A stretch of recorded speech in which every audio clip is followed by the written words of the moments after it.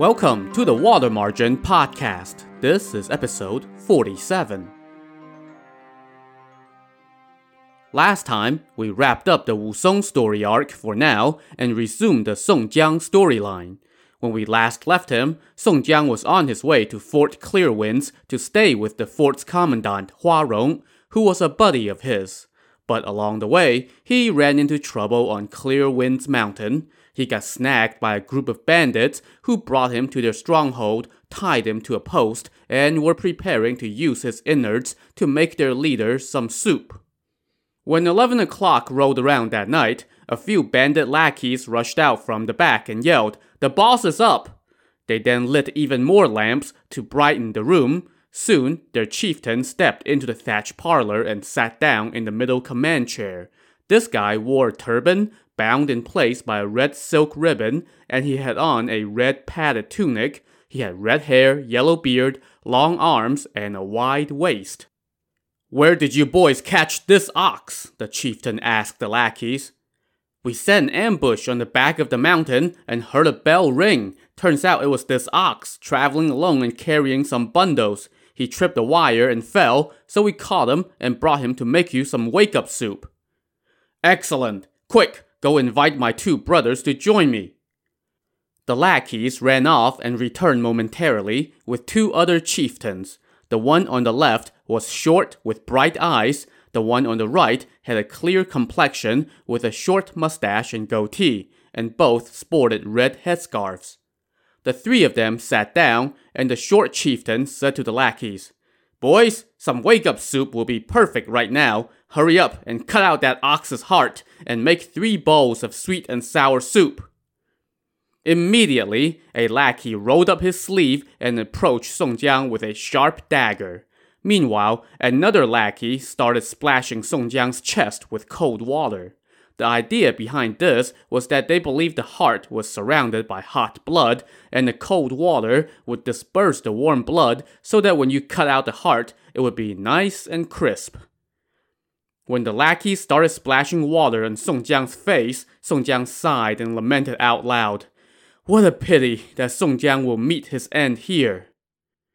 When the head chieftain caught the name Song Jiang, he quickly ordered his lackeys to hold on for a second and asked them, "What did that guy say about Song Jiang?" "He said, 'What a pity that Song Jiang will meet his end here,'" the lackeys answered.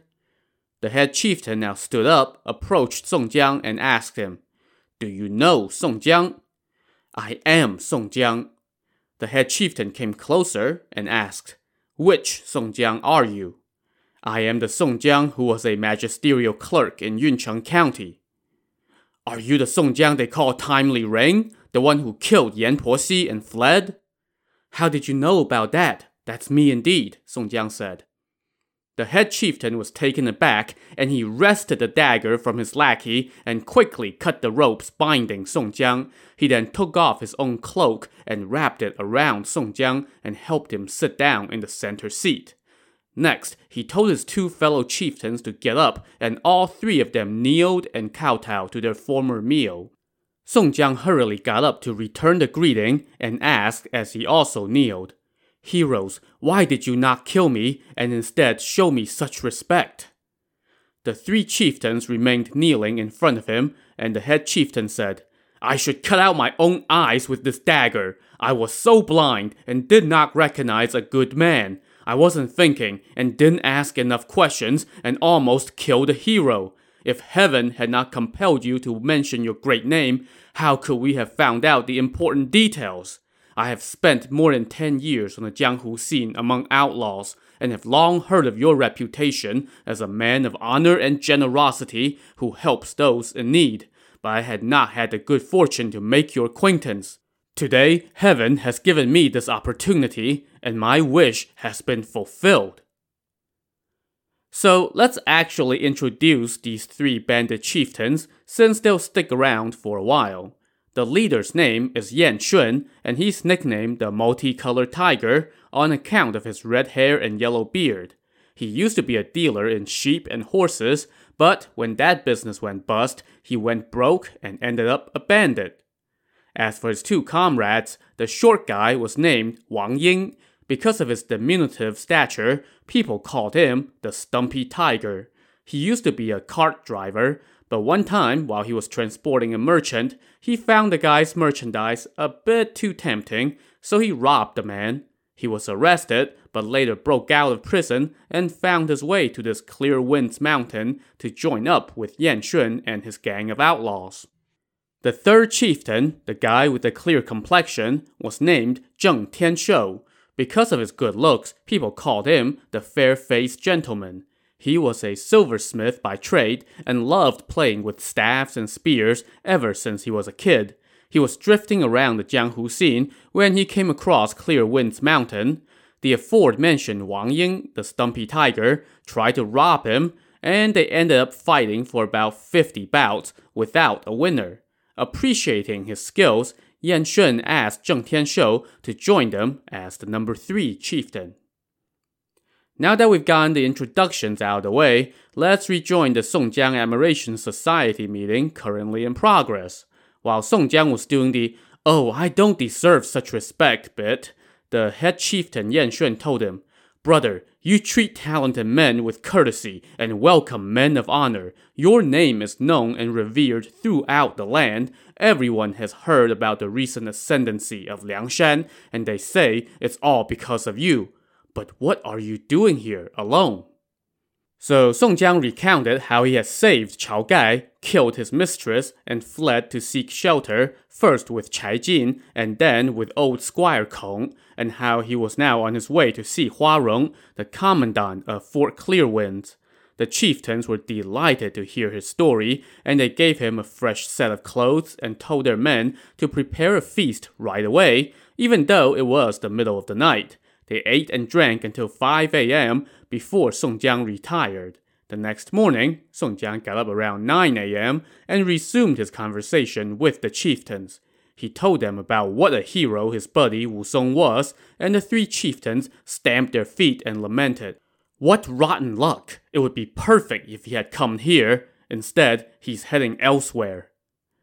Anyway, in the blink of an eye, 5 or 6 days had passed, and every day was a non-stop mutual admiration party. It was now the beginning of the 12th and final month of the year on the Chinese lunar calendar, and it was a time when people of the region typically went to offer sacrifices at the graves of their ancestors, and many of those graves were in the mountains. So that day, while Song Jiang and his new friends were drinking, some lackeys came to report that there was a sedan chair, accompanied by 7 or 8 men, coming this way along the main road. They were carrying a couple boxes and looked to be on their way to go burn paper money at somebody's ancestors' graves. Hearing this, the number 2 chieftain, Wang Ying the Stumpy Tiger, quickly rose and said that he was going to go conduct some transactions with this group. He called up about 50 men and set off immediately, despite attempts by Song Jiang and the other bandit leaders to restrain him. So why the big hurry? Well, this Wang Ying was a rather lecherous fella, and when he heard that the passing entourage included a sedan chair, he figured the occupant of the chair must be a woman. So he rushed off, while Song Jiang and the other 2 chieftains remained in the bandit stronghold and continued drinking. About 4 or 5 hours later, a scout came back and said, Chieftain Wang chased off the guards and captured a woman who was in the sedan chair. They only had a box of incense, nothing else. Where is that woman now? Yan Shun asked. Chieftain Wang has already brought her to his quarters, the scout said. Yan Shun started laughing at the thought of this impending act of sexual assault, but Song Jiang said, Turns out Brother Wang lusts after women. That is not the action of a hero. Well, that brother of mine is good in everything else, except for this failing, Yan Shun said. You two, please come with me to talk some sense into him, Song Jiang said. So Yan Shun and Zheng Tianshou accompanied Song Jiang to Wang Ying's quarters on the back side of the mountain. They went in and saw Wang Ying clutching the woman in his arms, about to force himself on her. As soon as he saw them come in, though, he pushed her aside and asked his friends to sit. Song Jiang took a look at that woman. She was quite pretty, despite wearing plain-colored clothes and no makeup. Miss, Whose wife are you? Why are you out and about? Song Jiang asked. The woman approached him shyly and curtsied 3 times and said, I am the wife of the commandant of Fort Clearwinds. This is the 1st anniversary of my mother's death, and I was on my way to burn paper money at her grave. Otherwise, I would never dare to be out and about. My lord, please save me. When he heard this, Song Jiang was taken aback. He thought, I am on my way to see Commandant Huarong. If she is his wife, how can I not save her? Why did your husband Huarong not accompany you? Song Jiang asked. My lord, I am not Commandant Hua's wife. But you just said you are the wife of the commandant of Fort Clearwinds. My lord, you misunderstood. Right now there are 2 commandants at Fort Clearwinds, one handling the civil affairs and the other overseeing the military affairs. Commandant Hua oversees the military matters, while my husband, Commandant Liu Gao, oversees the civil matters. Song Jiang thought to himself, since her husband is Huarong's colleague, if I don't save her, it won't look good when I get to his place tomorrow. So Song Jiang said to Wang Ying, I have something to say, but I don't know if you will do as I ask. Brother, just say it, no problem at all, Wang Ying replied. Any hero who wastes his marrow becomes a laughingstock, Song Jiang said, using an euphemism for a man who sleeps around. And this woman is the wife of a government official. For my sake, and the sake of the honor of the Jianghu fraternity, how about you let her go so she can reunite with her husband? To this, Wang Ying said, Brother, I have never had a wife to keep me company, and those big hat high officials are the cause of all the troubles in the world, so why should you give a damn about her husband? Just indulge me on this one. But Song Jiang now kneeled and said, Brother, if you want a wife, then in the future I will pick a good one for you and provide the dowry. But this lady is the wife of my friend's colleague. Please do me a favor and release her. Check and mate. The sight of their VIP on his knees was way too much for the other 2 chieftains, and they intervened immediately. Yan Shun helped Song Jiang to his feet and summoned the 2 sedan chair carriers and told them to take their mistress and leave. Wang Ying's wishes be damned. When she heard that, the woman bowed to Song Jiang non-stop and kept saying, Thank you, my lord. Madam, you don't need to thank me, and I am not the chieftain of this stronghold, Song Jiang said. I am just a merchant from Yuncheng County. Given a new lease on life, the 2 sedan chair carriers got their mistress into the chair and flew off the mountain, wishing the whole time that they had a couple extra legs so they could move even faster. Meanwhile, as he watched his prize vanish down the mountain, Wang Ying was both embarrassed and melancholy, and he did not say a word. But Song Jiang pulled him into the front parlor and consoled him, telling him, Brother, don't worry. One way or another, I will help you find a good wife to cheer you up. I will not break my word. The other 2 chieftains started laughing when they heard this, and Wang Ying, although still mad, had no answer to Song Jiang's courteous entreaties, so he had to swallow his displeasure and laugh along with everybody else, and then they went back to feasting. Let's jump on over to Fort Clearwinds now. The soldiers who had accompanied the commandant's wife on her journey had fled the moment Wang Ying attacked. Seeing the bandits make off with the boss's wife, they rushed back to the fort to report this to the commandant, Liu Gao. And of course, Liu Gao flew into a rage and scolded the men for being useless, and he was threatening to beat them. But there were only 6 or 7 of us, and the bandits had 30-some people, the men pleaded. How could we be a match for them? Bullcrap! Liu Gao fumed. If you don't go rescue my wife right now, I will throw all of you in jail and punish you. Left with no recourse, the soldiers called up about 80 other men and headed back to Clearwinds Mountain to try their luck. As it turns out, luck was on their side on this day. Midway to the mountain, they saw the 2 sedan chair carriers racing back this way with the chair and their mistress. How did y'all get away? The soldiers asked once they greeted their mistress. Those bandits took me to their stronghold, but when I told them I was the wife of Commandant Liu, they were so scared that they kowtowed to me and released me, she said, with just a little revisionism thrown in. Mistress, please take pity on us, the soldiers now begged her. Please tell the master that we rescued you so that he would spare us a beating. I know what to say, she told them. The soldiers kowtowed and thanked her, and then they escorted her back toward the fort. As they traveled, the soldiers saw how fast the sedan chair carriers were walking, so they asked them, You two always waddle along like ducks when you're carrying this chair in town. How come you're going so fast today?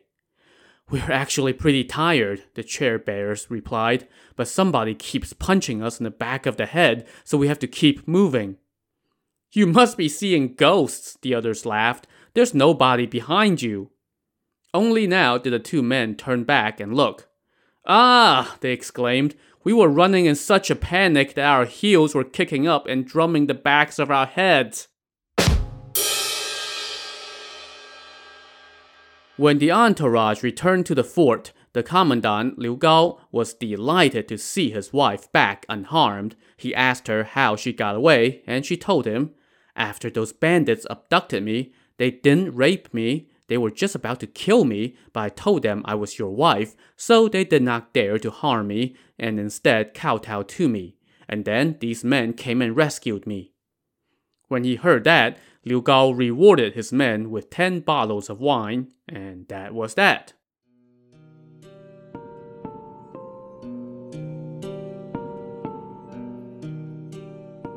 Back on Clear Winds Mountain, after another 5 or 6 days, Song Jiang decided it was time to resume his journey to go see Hua Rong. The 3 chieftains tried hard to keep him, but could not, so they prepared a going-away feast and gave Song Jiang some travel money. That morning, after he washed up and ate breakfast, Song Jiang packed his bundle and took his leave, but the 3 chieftains escorted him for a good 7 or 8 miles, with a banquet in tow, until they reached the main thoroughfare, where they finally bid goodbye to each other over a bowl of wine. Brother, after you visit Fort Clearwinds, be sure to come back here and stay a while longer, the chieftains told him. I will see you again, Song Jiang said as he picked up his bundle and his long-handled broadsword. He gave a deep bow and then hit the road.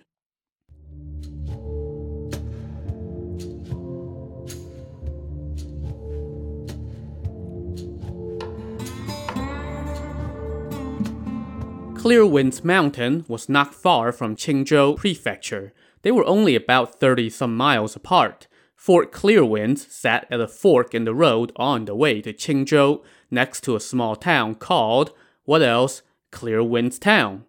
Now, the road split in 3 directions here, and in each direction, there was a mountain that was controlled by bandits. That's why the government set up the fort here.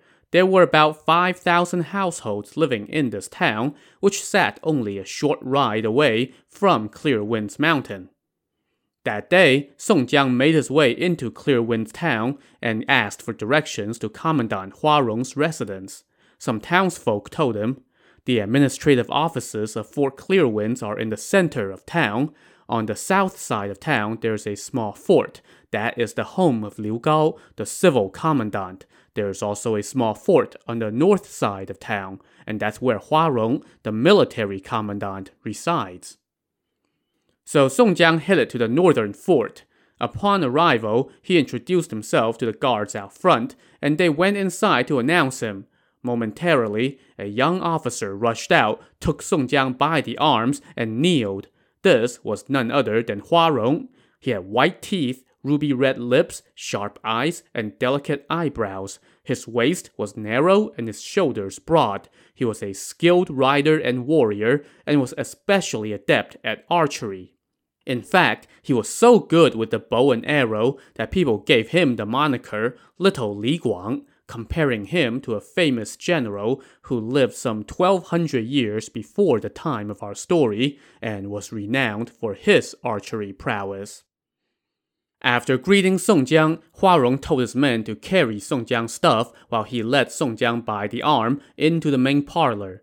There, Huarong asked Song Jiang to sit down on a bamboo couch, and then he kowtowed 4 more times before rising to his feet and saying, "Brother, it's been 6 years since we parted, and I have missed you so much. When I heard you had killed some harlot and that the authorities were after you, I was on pins and needles. I sent more than 10 letters to your family's manor to inquire about you. Did you receive them? And now you're here. It's heaven sent. Being able to see you again is my lifelong wish fulfilled." At that, Huarong was about to kneel and kowtow some more, but Song Jiang held him up and said, "Brother, enough with the courtesies. Please sit down, and I will tell you what happened." So Song Jiang recounted his adventures since killing his mistress, all the way through his encounter with the bandits on Clear Winds Mountain. When he was done, Huarong said, "Brother, you have suffered much, but now that you're here, just stay here for a few years, and then worry about it." Huarong then invited Song Jiang to his private quarters and called his wife and sister out to pay their respects to him. Then he asked Song Jiang to take a bath and change clothes, and then he held a welcome banquet in his private quarters. As they were feasting, Song Jiang recounted how he had intervened to save Liu Gao's wife after the bandits had abducted her. But when he heard this, Huarong furrowed his brow and said, "Brother, why did you have to help that woman? That was the perfect chance to shut her up." "Well, that's strange," Song Jiang said. "I heard she say that she was the wife of the commandant of Fort Clearwinds, so I intervened for your sake and saved her against Wang Ying's wishes. Why would you say such a thing?" "Brother, you don't understand," Huarong explained. "I am not bragging, but this fort is a key location in Qingzhou Prefecture. If I were still commanding this fort by myself, how would bandits from near and far dare to raid so freely around here? But recently, they sent that greedy, contemptible Liu Gao to be my superior, and he's a civil official with no skills at all. All he's done since taking office is squeeze the property holders in the nearby villages and disrespect the law. There's nothing he won't do. I am a military officer under him, and I have to put up with all his crap. Sometimes I get so angry, I wish I could kill that filthy, corrupt beast. Why did you have to save his wife? All she does is instigate her husband to do dishonorable things, harm civilians, and embezzle wealth. She is also no good. You should have let that harlot get humiliated instead of saving her." But Song Jiang told Huarong, "Brother, you are mistaken. As the old saying goes, the knot of hatred should be opened, not tightened. You and Liu Gao are colleagues. Even if he has made some mistakes, you should be the bigger man and take the high road. Don't be so short-sighted." "You're quite right, brother," Huarong said. "The next time I see Commandant Liu, I'll mention how you saved his wife." "And that would be to your advantage," Song Jiang pointed out. The rest of the night proceeded uneventfully, as Huarong and his family tended to Song Jiang with the utmost courtesy before turning in, and that was followed by more feasting the next day, and the next, and the next, and so on and so forth. Before you knew it, 4 or 5 days had passed. Each day, Huarong would give one of his trusted men some silver and have him accompany Song Jiang out on the town to check out the various sights and sounds.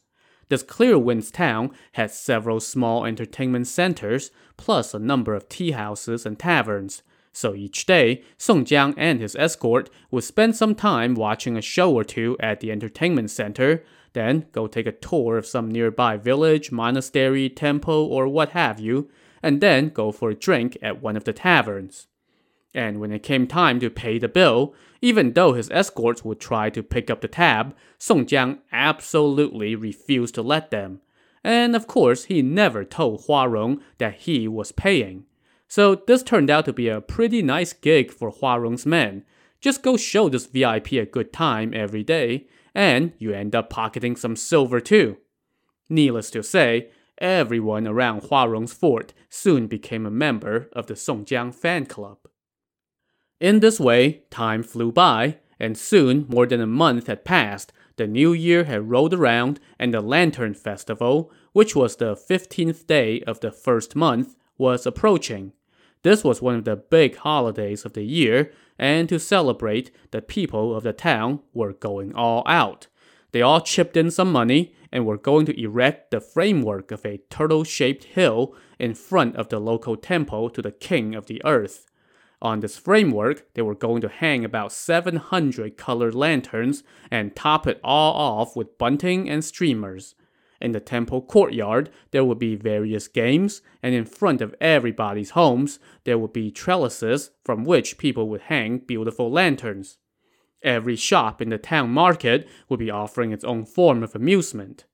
All this may not be on par with the festivities in the capital, but to the people of the town, it was like heaven on earth. On the day of the festival, Song Jiang and Huarong were sharing a bowl of wine in the fort. The weather was really nice. Around mid-morning, Huarong rode down to headquarters and called up several hundred soldiers, dispatching them to go into town that evening to maintain order. He also assigned a squad to guard the gates of the fort. Early that afternoon, Huarong returned and invited Song Jiang to lunch. As they ate, Song Jiang said, "I heard they are lighting lanterns in town tonight. I would like to go take a look." "I wish I could go with you, brother," Huarong said, "but I am on duty and cannot accompany you. I will send a few of my attendants to go with you. Just come back early. I will be preparing a feast for you to celebrate the holiday."